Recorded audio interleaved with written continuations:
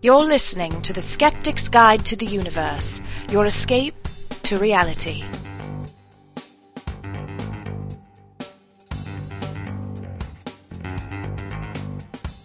Hello and welcome to the Skeptics Guide to the Universe. Today is Wednesday, March 15th, 2006. This is your host, Stephen Novella, president of the New England Skeptical Society. With me here tonight we have a full boat of skeptical rogues tonight. Perry DeAngelis. Oh, hello, everybody. Evan Bernstein. Hi, everyone. Jay Novella. Well, hello, children. And Bob Novella. Here. Welcome, everyone. Hey, Steve. what's Thanks up? for joining me. So today is the Ides of March, March 15th. Yes. And, of course, you guys all remember what happened famously on the Ides of March. This is when Caesar bit it. 2,050 years ago. That's right, 2,050 years, 44 BC. That's right. Wow. That's right. And interestingly, I did come across an interesting story related to that called Caesar's Last Breath. Apparently, that has become a popular topic in chemistry classes. The question is, what happened to all of the air molecules in, just to take an example, the last breath exhaled by Caesar as he died? They're around. They're still around. That's right. So, first of all, there's quite a lot of them. The estimate is about 0.3 times Avogadro's number, which is 10 to the 23rd power. So 10 to the 23rd power, to 23.0. That's a lot. That's a big number. So they actually, chemists have calculated what would happen with all those air molecules, and they actually would distribute themselves throughout the world's atmosphere in a very predictable pattern. Some of them will be taken up by plants during plant respiration, like some of the carbon dioxide molecules will be incorporated into plants. Some will dissolve in the world's waters, the world's oceans. But most of them are still floating around out there, pretty evenly distributed. The rough distribution is that if right now you take a deep breath, you will be breathing in, on average, one molecule that was in Caesar's last breath. At 2. So, going with that logic, we'll be breathing in one molecule that anyone that lived a certain number of years before a certain time ever breathed in. That's right. Not only every person, but every breath of every person who's lived in the past. Again, too far in the past and the air has been recycled. Too soon and it hasn't distributed. I don't know what those parameters are, but yeah, if you're for hundreds or to thousands, maybe even millions of years ago. That is a really weird thought. Yeah, every time you take a breath, you're breathing in air that was in the lungs of every other person that's ever lived, basically. I'm making notes of this for my next Trivial Pursuit bout. There's no such thing as fresh air, then. Depends on your definition, I guess. Yeah, but Steve, saying you're breathing in a molecule that somebody breathed is one thing, but saying you breathed a molecule that was someone's dying breath... But it's every breath. I think it's different. It's every breath, Bob. Every breath you've ever taken, there's a certain volume to one breath. The volume of air in that breath distributes itself into such a way that right now it's so evenly distributed that pretty much every time you take a deep breath, one of those molecules from that breath is going to be in there. Expand your mind, Bob. From his last, not everything he's ever breathed, but just that last one breath. That one breath. Lungs full of air. You got that? It's because molecules are really small. The Avogadro's number is huge, 10 to the 23rd. You got to wrap your mind around that. Bob, are you a Caesar denier? I can't. You are. I believe that you are. I did know this about you. So, Steve, the debate is that people don't believe it? No, there's no debate. It's an interesting story of statistics and chemistry that just hasn't playing off the whole Ides of March angle. It's not debatable. There's a few fringe Caesar deniers, but they're way on the edge, Jay. They're way on the edge. There's no controversy about this. This is pretty basic textbook chemistry and physics. It's very interesting. It's interesting. Think about that. It's what you get when you start dealing with such huge numbers. But there really is something about it that creeps me out. You think so? Yeah, absolutely. It's creepy. I like it. I don't like being in an airplane and sharing air with those people. Now you're saying I'm sharing air with with everyone who's ever lived. Yes, and every festering corpse, and every animal that's ever lived. There you go. Basically, that's Let's not talk about other things that emit from the body you might be sharing, Jay. That's true. Let's not. Well, I can't help that. I have a flatulence problem. You don't have to broadcast it to the planet. I didn't. So we do need to investigate the chemistry of flatulence and calculate in every breath of air that you breathe in. Maybe you're also breathing in the flatulence of every person that's ever lived. Oh my God! Oh my God! This is a new low. Like ridiculous. See, you can't get information like this anywhere else besides a Skeptic's Guide to the Universe. Well, only right. here. It's only here. I was going to say that, Jay, at any moment of your life, there's billions of neutrinos coursing through your body, but that just pales in comparison to the flatulence. I know. The fact that I'm breathing in every single fart that every emperor of Italy ever farted, it blows my mind. It's worse. Every emperor of France. You would figure that we would be able to light the entire atmosphere up with one match. It's worse. Well, let's segue somewhere else, shall we? Well, why don't we segue to the Buddha Boy? Have you guys heard the update on the Buddha Boy? I hear I heard he went out on a bender. I heard he went out drinking and whoring. Well, he skipped tree, as it were. Good Lord. So to update you guys, this is the for those audience members who may not have heard our previous discussions of this. This is a boy about 15 years old in Nepal, who has been meditating under a tree, emulating Buddha, and according to reports, he has sat there for months without food and water, which of course is biologically impossible. And also, of course, he observed in the evening. He sits behind a curtain. Now, the last time we brought up an update on the Buddha Boy, he was still under his tree, but witnesses said that he was starting to look a little weak and dehydrated.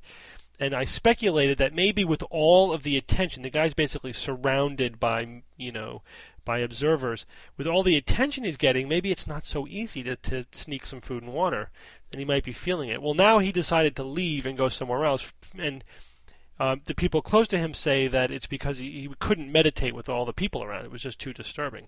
But maybe he just got hungry. He's hanging out with Bat Boy. You ever read about Bat Boy? Bat Boy. Oh, God. No. Oh, the one who hangs upside down forever? Yeah, the two of them met each other at a nightclub, and now they're hanging out. Bat Boy never rose to the fame and prominence, though, of Buddha Boy.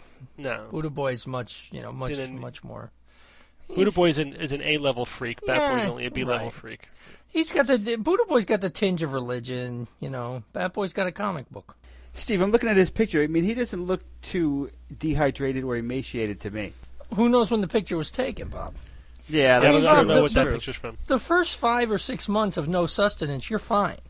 But you start rolling into the 7th month, 8th month, it starts to take a toll.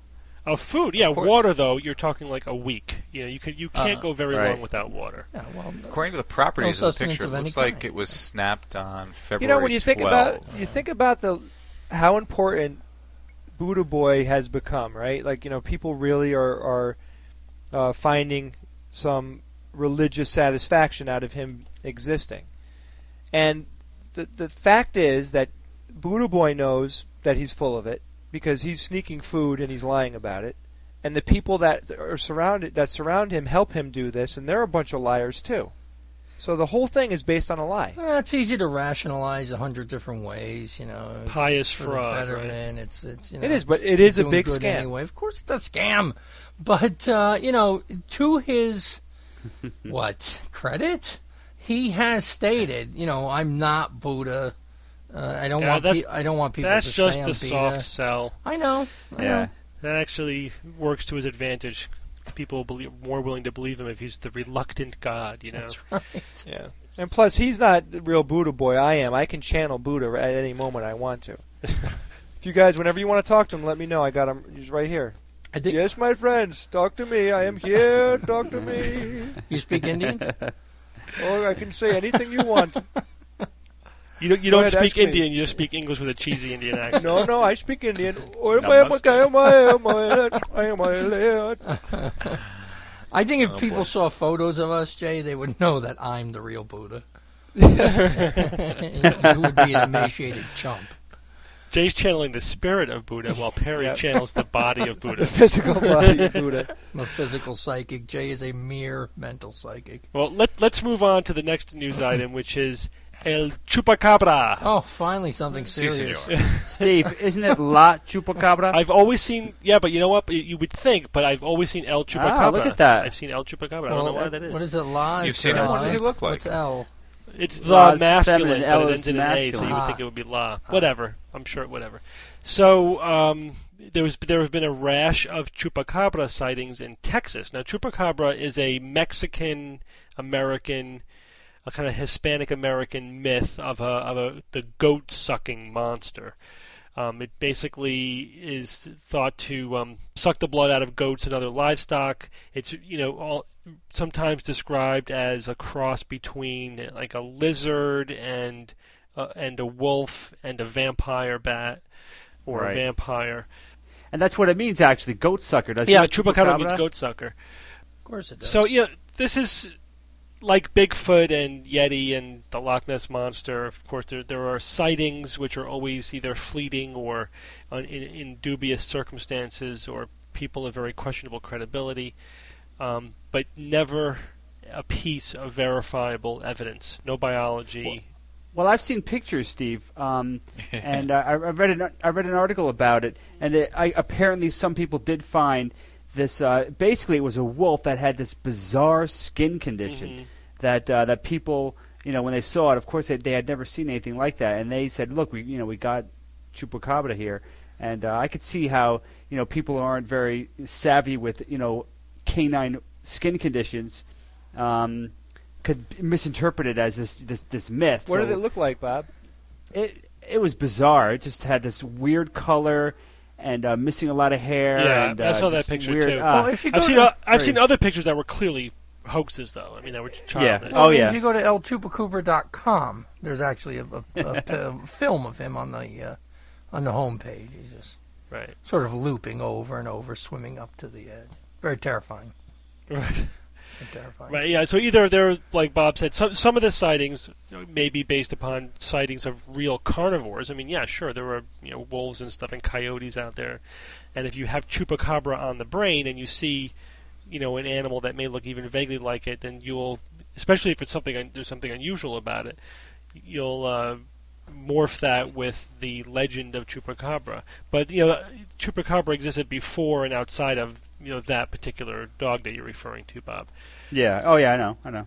And this culture also has other monster legends too. There's a demon child, legend, like a small imp that steals your kids in the middle of the night. So again, and sightings tend to come in rashes, like everything else. People hear about it and then they start seeing it all over the place. But chupacabra is apparently stalking Texas. I know you guys have all heard about Isaac Hayes. Now, Isaac Hayes is a musician who has a very deep voice, who plays does the voice of the character Chef on South Park. Hello, chillins. Hello, children. Yeah, he's something like that. Yeah.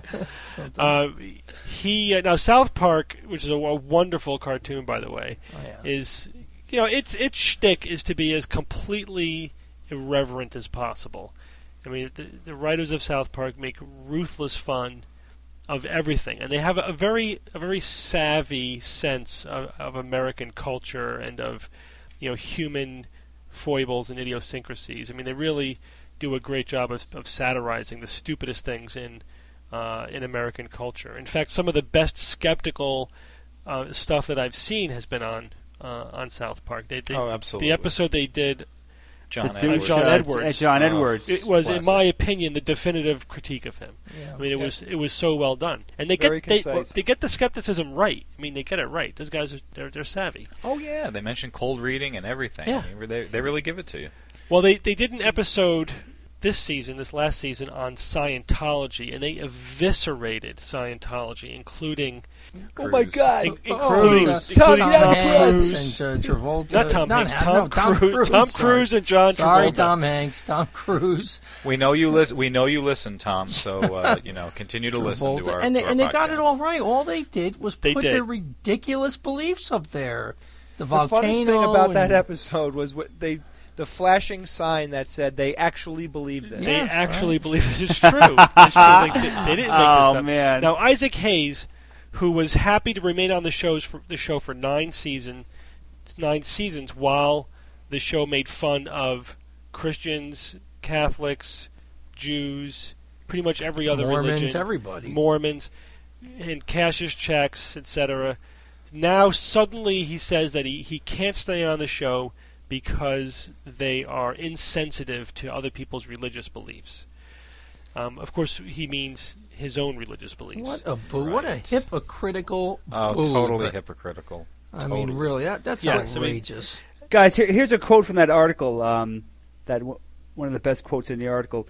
It says here that he wants a different standard for religions other than his own, and to me, that's where intolerance and bigotry begin. And that's from Matt Stone, one of the creators of. That's exactly right. That just says it. It says it right there. It's all there. It's okay to be harshly critical of Catholics and Jews, but not Scientologists. He's going to quit and protest over that because he's in case it's not obvious, Isaac Hayes is a Scientologist. He should give back all the money he earned from that show. Right. Really make his point. That would show me something. I find it very surprising that this whole thing took place. I mean, you would figure somewhere in his head he would be saying to himself, "I'm just going to let that one go by." But probably what happened was that the church got on him about it. Exactly. He was probably pressured. Whoa, I agree, Jim. I didn't think of that. I agree. He was probably pressured. Yeah, that's probably right. The Church of Scientology is very aggressive at attacking its critics. In fact, that episode has not aired in England, and the speculation is because the libel laws are much different in England. Yeah, it's a lot. The level of proof is a lot lower. Right. So there are not the writers, but I guess the lawyers, the producers were gun shy about airing it in England. Hey Bob, didn't he actually deny at one point that what they represented on the show was actually what Scientology's about? Hayes did, yeah. Oh, I don't know. He says they didn't get it right and they should come to a couple of classes and learn what it's really about. But that's nonsense. And the thing is, Hayes may not be at a high enough level to really know the inner beliefs. What was shown on South Park was what was leaked on the internet. It was like the secret, real, true beliefs of Scientologists. But you don't get to actually learn that stuff until you're at the most inner circle, the highest levels. Yeah, until you're into them for $300,000. Right, yeah, that's right, or $5 million or whatever it is. So Hayes, the celebrities that the Scientologists recruit, they get the kick love treatment. They get the red carpet, and they might not necessarily be privy to the real core nonsense that the Scientologists believe. But it's all the other nonsense. thing is it's ridiculous. Yeah, it's what's interesting is science fiction. It's a science fiction cult that's evolving into a religion, over the course of our lifetime, basically, is what we're seeing. It's just so ironic that of all the TV shows that exist out there, that it was this TV show, the most irreverent TV show, that just over and over and over again did he have 1 million times where he would have quit that show if he could have. Right. And the fact that I think I read something along the lines of he didn't even show up to the taping of that show, or like he was out sick or something. But sick. The last point I was going to make about this is that the other really irreverent show on television these days is Penn and Teller's Bullshit on Showtime, and Showtime has not allowed them to do a show about Scientology. Huh. Yeah. Wow. So far the guys at South Park are the only ones who were unafraid to take them on. Full court press. God In bless fact, them. at the end of that episode, I remember the character on the show, one of the kids, was saying to the Scientologists, go ahead and sue me. Basically it was the writers telling the Church of Scientology, if you want to sue us, go right ahead, in your face. I mean, they were fearless in their criticism. Awesome. Well, I'll tell you, in my opinion, if Showtime really did that, you're kidding me. It's disgusting. They would just come back and tell you it's dollars and cents, Jay. That's all. Right. How much revenue? How much revenue does the show bring in based on how much of a threat is the lawsuit, based on past success? It's all You bottom line. got to give your kudos to the comedy channel, right? For allowing it to happen, right?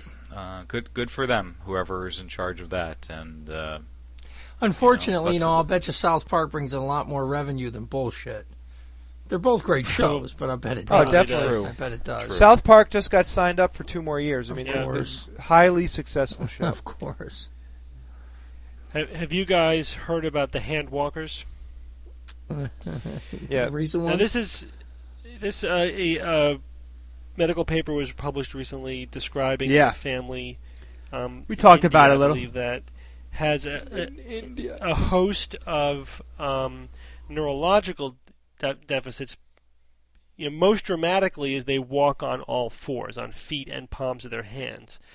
They also have some degree of mental retardation, so they're cognitively delayed, and they speak a simple and guttural language. Now, the scientist who initially presented this family to the world is claiming that they represent backward evolution. In other words, a mutation that represents the reversal of a previous mutation, and that this family has actually reverted to a more phylogenetically primitive state, sometime essentially imitating a state earlier in our evolution. That's impossible. Right. So I mean, that's possible. That's been met with a great deal of skepticism. Not the deficit that the family has, but the interpretation that this is reverse evolution. Now, I think that's speculative, almost to the point of being absurd. Isn't it just a genetic disorder, Steve? I mean, it's clearly a genetic disorder. I think Occam's razor would have sliced that right off the top. Yeah, but it's devolution. Devolution. The thing is, the evolution of bipedality was a complicated event that required many mutations. I mean, this many genetic changes. It would be very unlikely for any single mutation to cause a reversal in all the things that led to bipedality. The same thing, actually, the evolution of our greatly enhanced intelligence was actually a far simpler thing to achieve genetically. But even that also involved many genes. So it's a lot simpler to hypothesize that this is just a neurological disorder that results in a gait disorder and decreased intelligence, which is just much simpler to achieve than actually reversing the course of evolution. So it's actually kind of a silly suggestion. Of course. Steve, can they stand upright, or can they walk? A couple of them even can. Tried? A couple of them can, according to the article, I think. Yeah, there's I think what we call variable penetrance. In other words, not every family member is affected to the same degree. But basically, they walk on all fours. I don't know if they're. I mean, I haven't read a detailed neurological exam of them. I don't know if they're totally. What would happen if they tried to walk on 2 legs? Steve, what about the that African tribe? You know where I'm going. The people that have like the bird feet. They have their feet look like a bird's foot. Where there's like 2 main big toes and like one, with a heel. So it looks like a normal foot on the bottom, but then it branches off into like 2 big toes. You never seen those people? No, I haven't seen that. Neither have I. I can send you a link to a video clip of them. But basically, it's just the same. It reminds me very much of this story that we're talking about. These people have a genetic disorder, and every single person in the family has this to a varying degree. And they said it was from inbreeding. Right. But Jay, are you saying that we evolved from birds? Yeah, I mean that would be the equivalent of saying that mutation, right, which leads to basically having two big fused toes in the front of the foot, was just a morphological abnormality, basically a failure of the toes to divide in development. The digits partly form by the cells between them dying off, and then so that basically you would have skin between every finger, except those in development those cells die off, and if that fails to occur, then you end up with fused digits. So that's a very common actually kind of developmental problem. Yeah, I knew somebody that had that. Right. So but to suggest that somehow would represent that in like an earlier evolutionary stage we had two toes, is silly. Now there are examples in the animal kingdom of genuine reverse evolution. I mean that concept is not new. For example, occasionally a horse is born that has more than one toe. The hoof of a horse is basically one big and large toe, and the other four toes, because the animals that horses evolved from had 5 toes. The other 4 basically became smaller throughout the course of evolution and don't develop. But the genes for them are still there. And there, it just takes one mutation for a horse to be born with 3 toes. 2 of the smaller toes would develop. So there, when you have a single mutation that made a specific change, especially if it's a regulatory gene, a gene that basically turns on the development of an entire suite of things, like an entire limb, for example, or that would control the number of toes. Just that one reverse mutation could then revert back to an earlier stage in evolution. So that does happen quite frequently. Well, Steve, I can also imagine another way that would happen. Instead of not necessarily requiring a mutation, but I mean, if your environment changes back to in a way so that it duplicates the environment as it was a long time ago, or say you migrate somewhere and you encroach on an environment where the environment is very similar to what it was as you were evolving, then the selective pressure could kind of like push you back to adapt to that environment again. Right. And that would be another type of backward evolution in a sense. Yeah, that's true. And the difference for what you're talking about is that there may be populations of animals where the vast majority of them have one allele, one type of gene that expresses a certain characteristic, what we call a phenotype, but and that represents the average member of that species because it's adapted to their current environment. And if they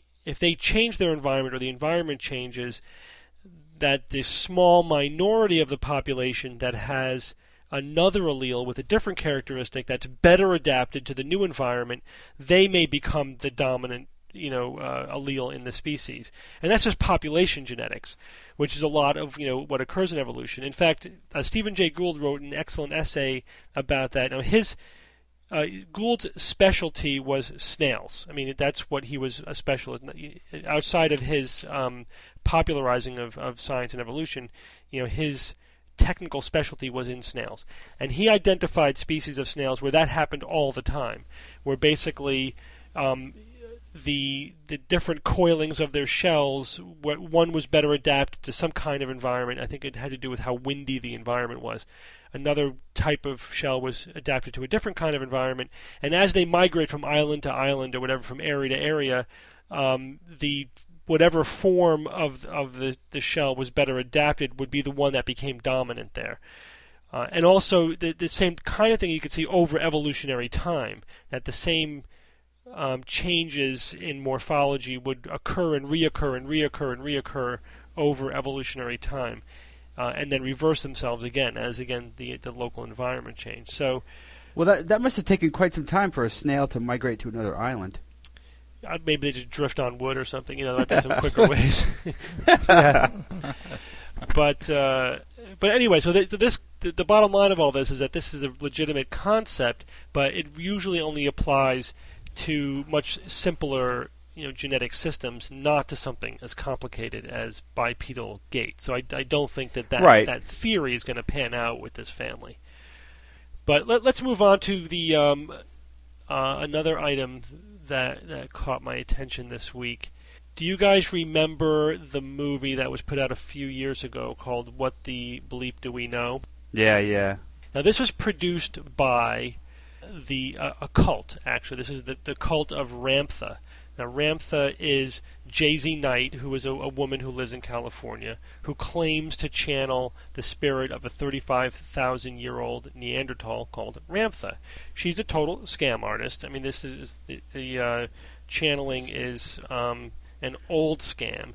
This is basically the spiritualism, the mediumship of 100 to 200 years ago, except modern channelers figured out that if they just leave out the physical manifestations, like the floating trumpets and the rapping noises, if they just leave that out, then there's no way they can get caught, right? There's nothing to catch.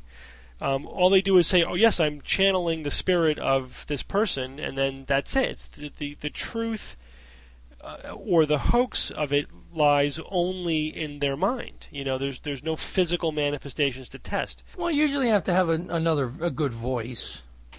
Thank No, you you don't. indeed, or something. It's not a cheesy stereotypical accent. Right, and in fact, I don't know if it's a coincidence or if you guys were thinking of this, but Evan and I investigated a local channeler, very much in the tradition of Jay-Z Knight and Ramtha. Again, it's amazing how I guess spirits were channeling one way 100 years ago, and now they're all channeling a different way in this generation. So either it's culture, or it's or the spirits have all decided to start spontaneously changing what they do.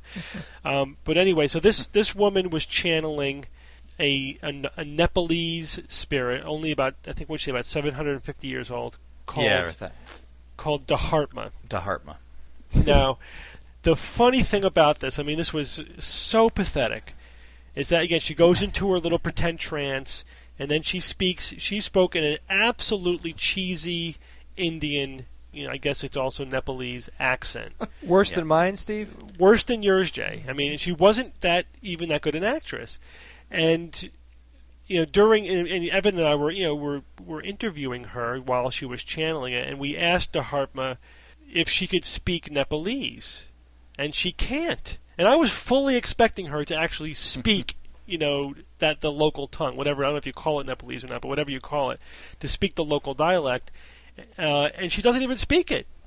It's like, well, then how come you know how to speak English? So, that language she got from the person who's channeling her. It's like, oh, then why are you speaking in a cheesy accent?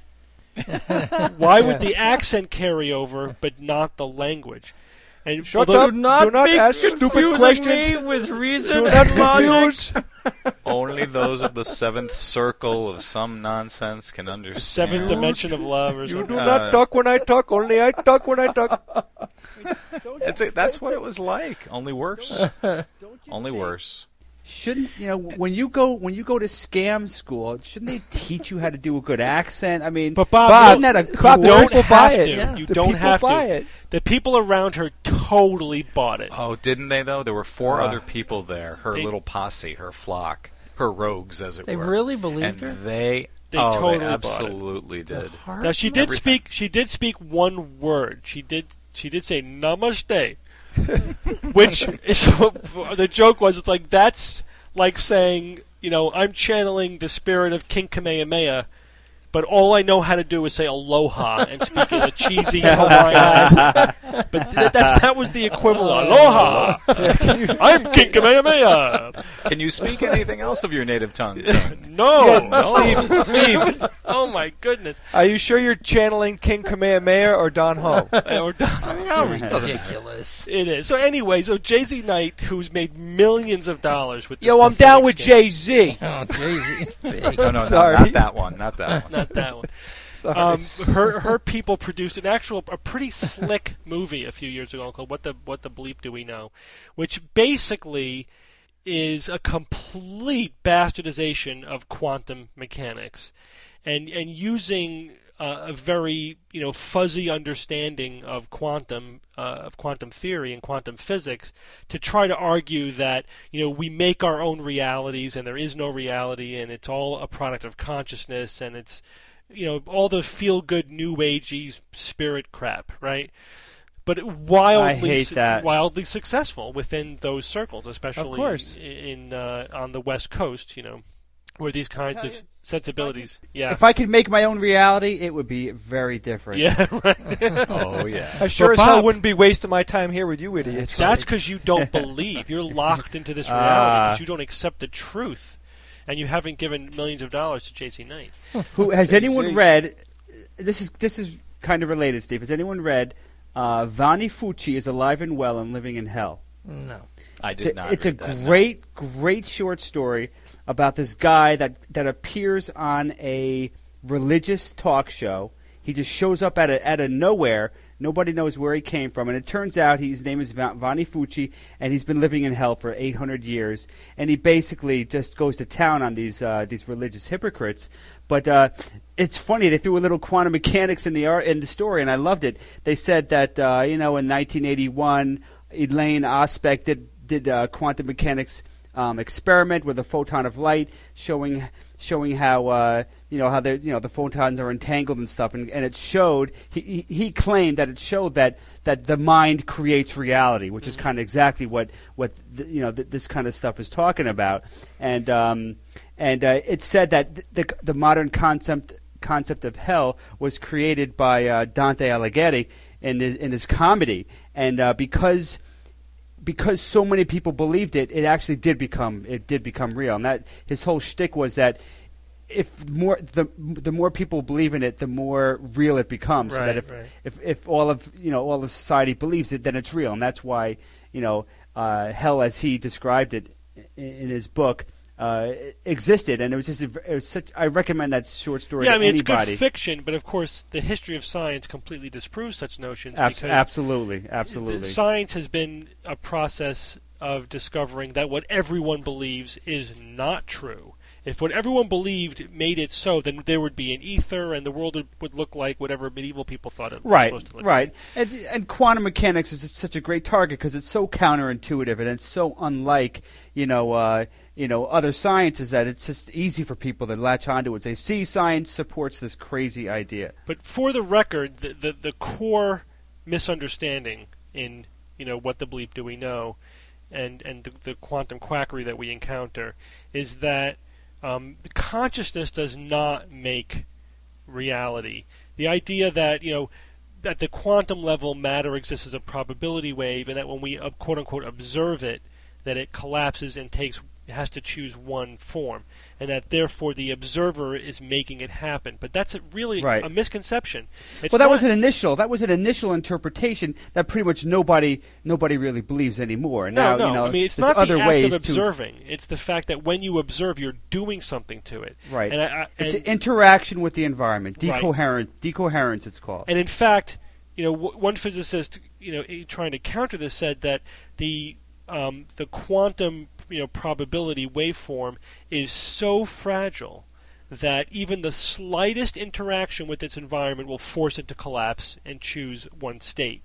Right. So it's just that it's extremely, you can't observe it. There's nothing you could do to it to observe it that won't force it to collapse because it's so fragile. And of course it's that fragility which completely counteracts or contradicts all of the quantum quackery out there, because basically, we don't live in a quantum world. We live in a physical, mechanistic world. It's only at this very fragile, level of particles, subatomic particles that are not interacting with anything, where this quantum fuzziness occurs. Not in the macroscopic world that we occupy or inhabit. But anyway, I bring this up because they're coming out with a sequel, What the Bleep Down the Rabbit Hole, which is just more quantum quackery from Jay-Z Knight and her loony followers. Jay-Z! Does she not have enough millions? What's the problem? She must be running out or something. Yeah. I don't think I could bring myself to watch that. When you find something that works, of course she's doing it again. Yeah. Oh, it's no surprise. That's for sure. We had one email this week. Only one? Only one. We get between 1 and 3 or so a week. By the way, people email us. We want to hear your feedback, both good and bad. So and make voicemail. sure you email us. We want to hear your voice. No one yet has sent us a voicemail. We will play you on our podcast if you include your cheesy Nepalese accent if you want. We'd really like to hear. Don't hesitate to send your nude pictures to Jay. I'll examine them and pick the ones that will go up on the website. Steve, I got a few emails as well, and we'll go over them for next week's podcast. Bobby, you're holding out on me. You're not sending I know. All right, so apparently we get more emails than I'm aware of that Bob is holding out. What? But in any case, just for disclosure, now all the emails that I've seen, I've read on the show so far, so I'm not hand-picking these. And I've actually been a little surprised that every email so far that I've received has been very, very positive. No critical emails. Which is different than like when we publish articles on our website. I usually get about 80% critical. The website, the podcast rather, so far has been 100% positive. So I guess non-skeptics are not bothering to download and listen to our podcast, which is just fine. But I'm still waiting to hear. So if anyone out there is not a skeptic, and you want to criticize anything that we have to say, let us have it. We want to hear from you too. Absolutely. Be happy to discuss your thoughts or we will read your emails on our podcast. But this is another positive one. This comes from Julio Mendez from Miramar, Florida. Julio writes, I just wanted to say thanks for providing a unique and insightful show that strengthens my beliefs and disbeliefs about our universe, not to mention my skeptical toolkit. He goes on to say that he's 25 years old and works as an IT administrator for an engineering firm. And then he says some more stuff, but then goes on to he asks a question: what do you guys think about the latest discovery of the Saturnian moon Enceladus? They now have significant evidence of towering geysers of water shooting out water vapor and ice 265 miles out into space. That's pretty crazy. Could this be the door leading to the holy grail of science? Where there is water, shouldn't there be life that requires it? Your thoughts. Thanks again, Julio Mendez. Well, thank you, Julio. Yeah, we talked a little about. Yeah, we did talk about this a little bit last week. In fact, Rebecca, who was on our show last week, brought it up. And what he says is true. I did look at the astronomy sites and the NASA sites to get some update, and they definitely confirm that these are water molecules that are shooting out from the south pole of Enceladus. And here's the new bit that I picked up from I think it was just published either yesterday or today, that they now have confirmed that the material from these geysers are actually what produces the E ring around Saturn, which is Saturn's biggest ring. The rings of Saturn, actually many identifiable rings, and the ring that has been designated as the E ring, which is one of the bigger ones, I think it's the biggest one, is actually continuously being replenished by material from Enceladus that's shooting out. Remarkable. I'd think it'd be the F ring, but okay, I'll go with that. Steve, do we know why it's shooting the water out like that? It's just because it's being heated from inside, probably because of tidal forces. And then that heated water gets under pressure and then shoots out like a geyser. I'm not much of an astronomer, but I thought everything was frozen out that far. Well, once it goes out, it freezes, so you have these little crystals of ice floating around in the ring. The other thing that happens is that once it shoots up, it rains snow down onto Enceladus, and Enceladus is completely covered with snow and is very, very white for that very reason. Mm. How big is that moon? It's small, actually. It's kind of small. Well, you'd think it'd go into orbit or out or beyond the orbit of the moon. If it's a tiny moon and it's squirting out 265 miles, you'd think it'd reach orbital velocity, but I don't know how but big the moon but it's really getting caught is. in the orbit of Saturn. Right, and it's Saturn's raining back taking. down on the moon. Well, some of it is coming back down on the right, moon. okay, that makes more the sense. outer fringe that are not going as far, but the main spray. With that, you could imagine a spray where it's not all a discrete stream. It's getting there are probably different velocities at different parts of it, and the slower ones rain down, the faster ones do escape, and then become the ring of Saturn. Jay, you were saying? Yeah, Steve, Julio asked at the end of his email. He said, "Where there is water, shouldn't there be life that requires it?" Yeah, that's right. What do you think? I think about he's that? got it backwards. I think he's got a little backwards though. I mean, life as we know it, I think, probably requires water, but not the other way around. Yeah, where there's life, there's water. But I mean, I guess what he's saying is there's at least a possibility of life if there's absolutely. water. And it absolutely. certainly it makes Enceladus a much higher priority place for us to investigate. Although my thinking is, though, if the water is constantly shooting out in a geyser, would that make it difficult for life to get a foothold? Or are there reservoirs of water underneath the surface of Enceladus that are relatively stable over millions of years? They're not at risk for just shooting out into space. I guess there must be, because there's still water under there, so there's got to be a pretty big reservoir. And I can't wait till we get to one of those moons and check to see if there's some sort of bacterial life. Europa. I know, God, I think Europa is still the best chance. Yeah. Imagine there are oceans of water under Europa. That's gonna be tough though. I mean, they're talking what? How many miles of ice would we have to bore through? It's doable, but it's worth it. Absolutely. I agree. Imagine the boon to science if we found life on another planet. We should just hit it with a nuke. Crack it open, right? And destroy whatever's down there. Just kidding. Of course. I know. Imagine if the DNA was just like ours. Hey, that's just that question alone. Does it have DNA? Right. And right. What would be the similarities and differences? E.T. had DNA. How do you know that, Jay? From the movie E.T. Yeah, how do you know he had DNA? The guy came running in. He has DNA. It was Yeah. Oh, okay. They said it on the movie. Oh, I forgot. And what if it had like a triple helix instead of a double helix? Instead of a double helix. Imagine what kind of kung fu it can do then. Well, guys, let's move on to science or fiction. Yay! It's time for Science or Fiction.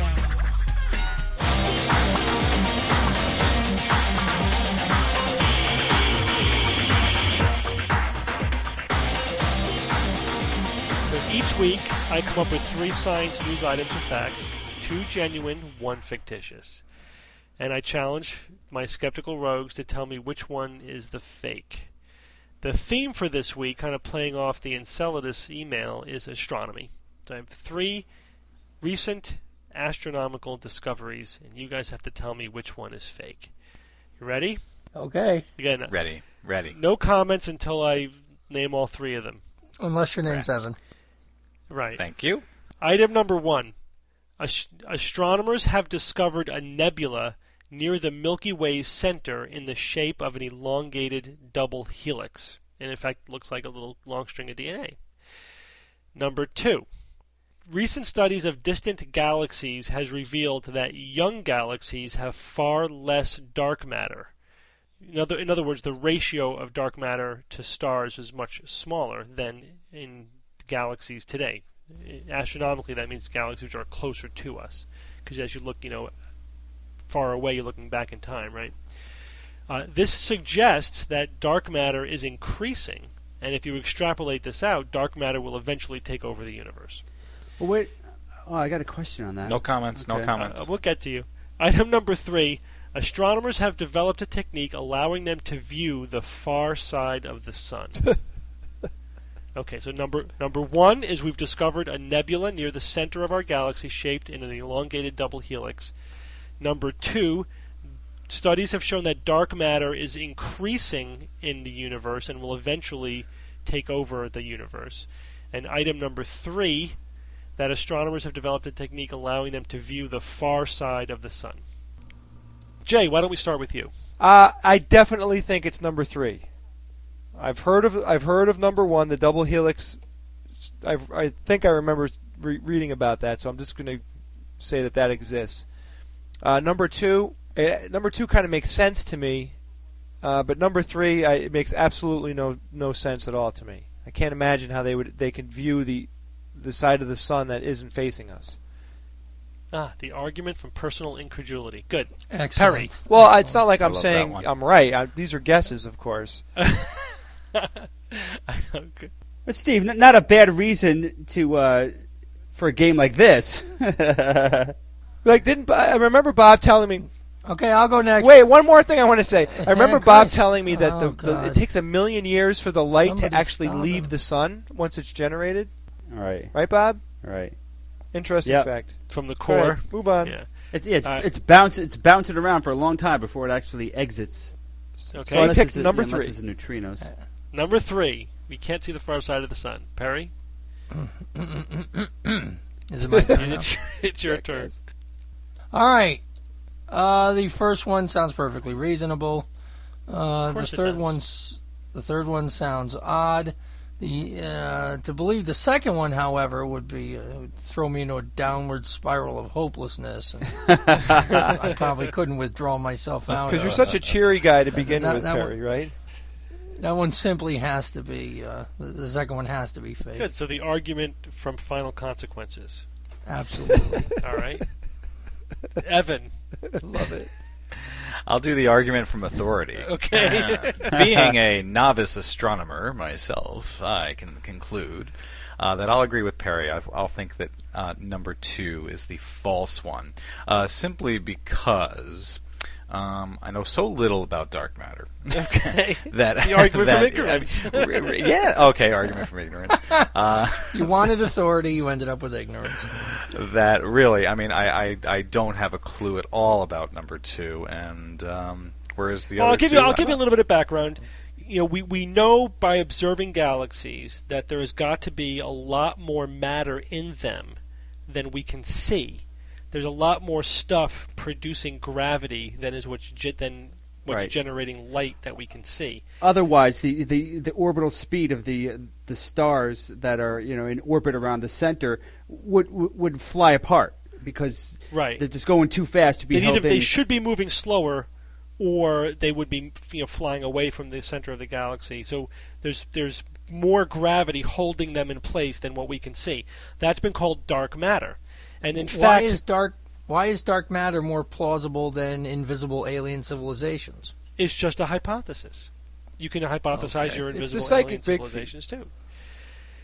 In fact, most of the universe, actually the most common thing in the universe is dark energy, which I won't get into right now. But dark matter does vastly outnumber what we can see. Most of the universe is invisible to us. What we can see is only about 10% of what's actually out there. I think it's even less than that. Less than 10%. It's similar, a little less than 10, I think. Dark matter is not to be confused with black holes. Well, I was going to ask if dark matter was influenced by black holes. No, because black holes, even though they're by definition invisible, they're detectable. But dark matter so far is not. We don't know what it is. We can't detect it yet. We're not sure what it is. I mean, Very seriously, to my mind, it sounds like the old theory of the ether. Well, it's different because we know something is out there. We just don't know what it is. Something's there. I mean, there's an effect, and we're just trying to figure out what the cause is. Could you consider dark chocolate dark matter? Can you see it? No, but I can eat that. That's right. If I close my eyes, I can't see it. Guys, I subscribe to Douglas Adams' interpretation of dark matter. It's all the packing material in the boxes of scientific instruments that astronomers use to find out about dark matter. It's entirely possible. Yeah, it turned out it was the only packing material. Well, I mean, this just reinforces my decision that B is, of course, incorrect. Okay, it must be. So you don't think dark matter is taking over the universe? That's correct. Not by a long shot. How about that? I'll go out on a limb. The argument from authoritative ignorance. Thank you. Bob, let me hear it. Okay, the nebula, double helix nebula, sounds totally plausible, and for that reason alone might be a good reason to pick. But I'm not going to pick that one. It's a bit too plausible. Right. The far side of the sun, at first I was thinking, well, how the hell are you going to do that? But I could imagine that somehow you could peer through, what is was it the photosphere of the sun? So look at the sun, kind of edge on and go through the upper atmosphere, and you can maybe go through the sun and see what's going on the other side. Maybe you could see what kind of sunspot activity is going on or something. So it seems feasible that you could actually kind of see through the sun and image the other side. Let's see, now Steve, your description of number 2, I don't know, didn't make much sense to me. Because the galaxies are farther away, therefore they're back in time. Right? I understand that. Yeah, I absolutely understand that. Therefore, they're younger, right? Young galaxies. But I mean, it could be. We could be looking at a galaxy as it was 10 billion years ago. Right. But at that time, it could have been a young galaxy. Right. Equivalent in age to a galaxy that's only 1 million light years away. So age, I don't see how the age is that important of a factor because age isn't necessarily negated by distance. You know what I mean? You know what I'm saying? But in general, as you go back in time, galaxies get younger. You know, and in fact, I'll give you it was 6 billion years ago. If you look at 6 billion years ago, galaxies at that time had much less dark matter than say our galaxy does now. Ooh. Suggesting that dark matter has been increasing over the last 6 billion years. So you got to pick one, Bob. I know. There's people in Florida that are waiting for the answer right now. Okay. I'll go with 2. That just doesn't sound right to me. The dark matter. So I stand alone. Jay stands alone. We got 3 picks for dark matter taking over the universe. Jay doesn't think we could see the far side of the sun, and everyone liked the double helix thing. So I like that. It has to do with life. It's very positive. Let's very start. Optimistic. Let's start with the double helix nebula. That is in fact true. That is science. Yeah. You guys all got that one right. The nebula. This was just published in the March 16th issue of Nature. The observation of the nebula. The hypothesis is that, the center of our galaxy, there's a huge black hole. As is the center of every galaxy. Well, that's a lot of them. Probably a lot of many them. Of them. And the center of our galaxy also has an enormous magnetic field. Huge. Basically, what they think is happening is that the nebula is kind of like tethered to the magnetic field, and as it rotates around the center of the galaxy, it twists it up like cool. like when you wind up a rubber band, it takes on a double helix structure. Mm-hmm. So that's what they think is happening with that. Cool. Now, Jay, you don't think that we could see on the far side of the sun, but the other 3 of you do. So do any of the other 3 of you have any idea how we might be able to see on the far side of the sun? We use the reflective surfaces off of other planets and other objects to see what's going somehow on. We're imaging through the sun and seeing the other side. Kind of. We are using a technique called acoustic helioseismology. Yes. I knew that. Bob, you actually recognize that term? Sound, yes. The sun is right. ringing like a bell, and they determine that through this acoustic helioseismology. I hate you, Bob. You suck. So I was the actual what they're actually doing. So that's correct, but they're also there are bubbles of solar gas, and these bubbles percolate to the surface of the sun, and they actually make noise when they do that. And you can use the noise that's basically spreading throughout the sun, and you can use that just like a physician uses a Doppler to image a fetus in the womb, right? You can use the noise in space. Yeah, that's. Yeah, huh? Yeah. Well, really? Through the very thin, matter. Matter. Space is not a perfect vacuum. Remember. Well, there's also the solar wind that I'm sure is being affected. Right. That's most of the matter in our solar system is basically the solar wind in the space. So in any case, you can use the sound produced by the sun's farts. Basically, it's the bubbles of gas percolating to the surface, like a Doppler scan, and they figured out how to use that to not only image deep within the sun, but to image all the way to the other side. Now, the purpose of that is to see sunspots on the other side, so that we can predict when they're going to rotate, to the near side of the sun and disrupt communications or whatever, produce solar weather. So this is a way of predicting solar weather because we actually see it coming around. Now, the sun takes about 27 days to rotate around. So basically, we could see 13 days into the future. Now, so number 3 is also science. Number 2 is fiction. You guys are correct. Now, but I basically took a genuine report and then just changed what was actually found. Of course. Recent investigations have in fact shown that when we examine young galaxies in the past, specifically 6 billion years ago, they have the exact same ratio of dark matter that we do today. So this ratio of dark matter is actually stable over very long periods of time, and that this is very informative, apparently, to cosmologists about the relationship between matter and dark matter, and that in fact they must be interacting with each other a lot more than was previously supposed. Why? Because of this stable the stable ratio suggests that there's an interaction between the two. I don't follow that, but okay. I don't understand exactly how you come to that conclusion, but that's what the maybe they're both stable but don't interact much. I don't know. Okay, Steve. So how long has Truth or Fiction been rigged? Science or fiction? Science or fiction? True. What do you think? I email Bob the answers before. I'd do better if that was the case.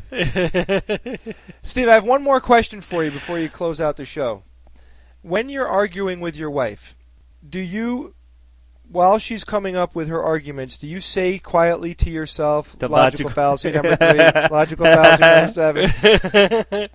Jay, I'm saying that to myself all the time when I'm talking with everybody. Absolutely. Absolutely. Great. Absolutely. And on that note, understanding how the mind misfires is very instructive. It's very helpful to purge your own thinking of logical fallacies. And once you're familiar with the logical fallacies, you'll realize that people make them all the time. But yes, they do.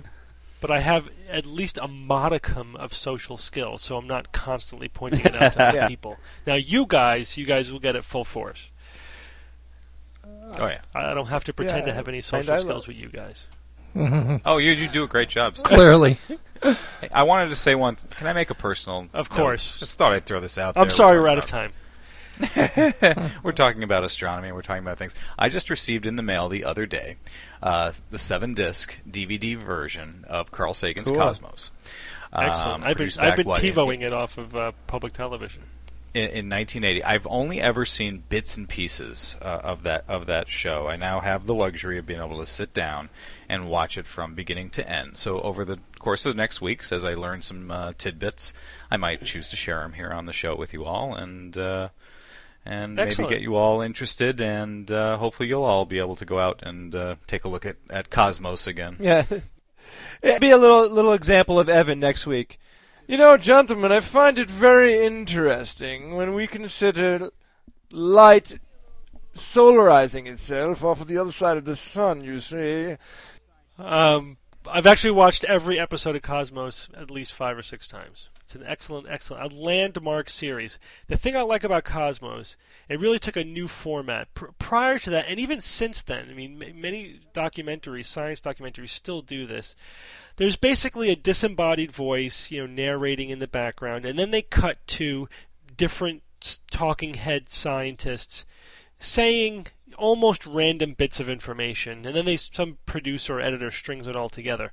The thing that was really different about Cosmos is that it was written. It was a story, and Sagan was a consistent narrator, and host, and he really walked you through from beginning to end in a very prescribed way. So it had a much better storytelling, consistent, thorough feel to it than any other science documentary really that I've seen. It still stands out as just a tremendous, tremendous work. I can't wait to lose myself in it, and I'll be looking to share. I'll be looking to share some facts with you all in the weeks to come.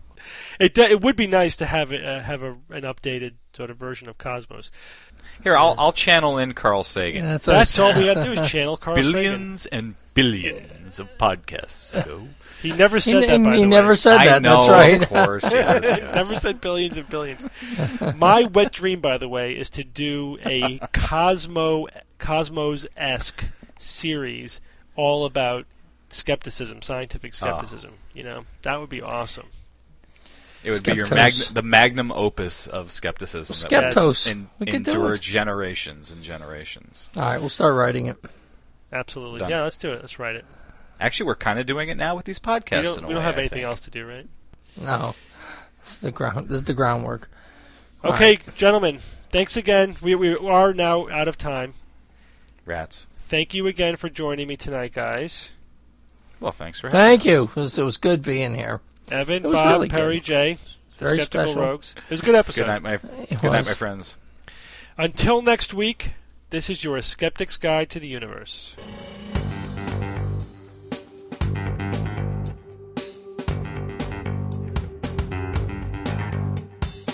The Skeptic's Guide to the Universe is a production of the New England Skeptical Society.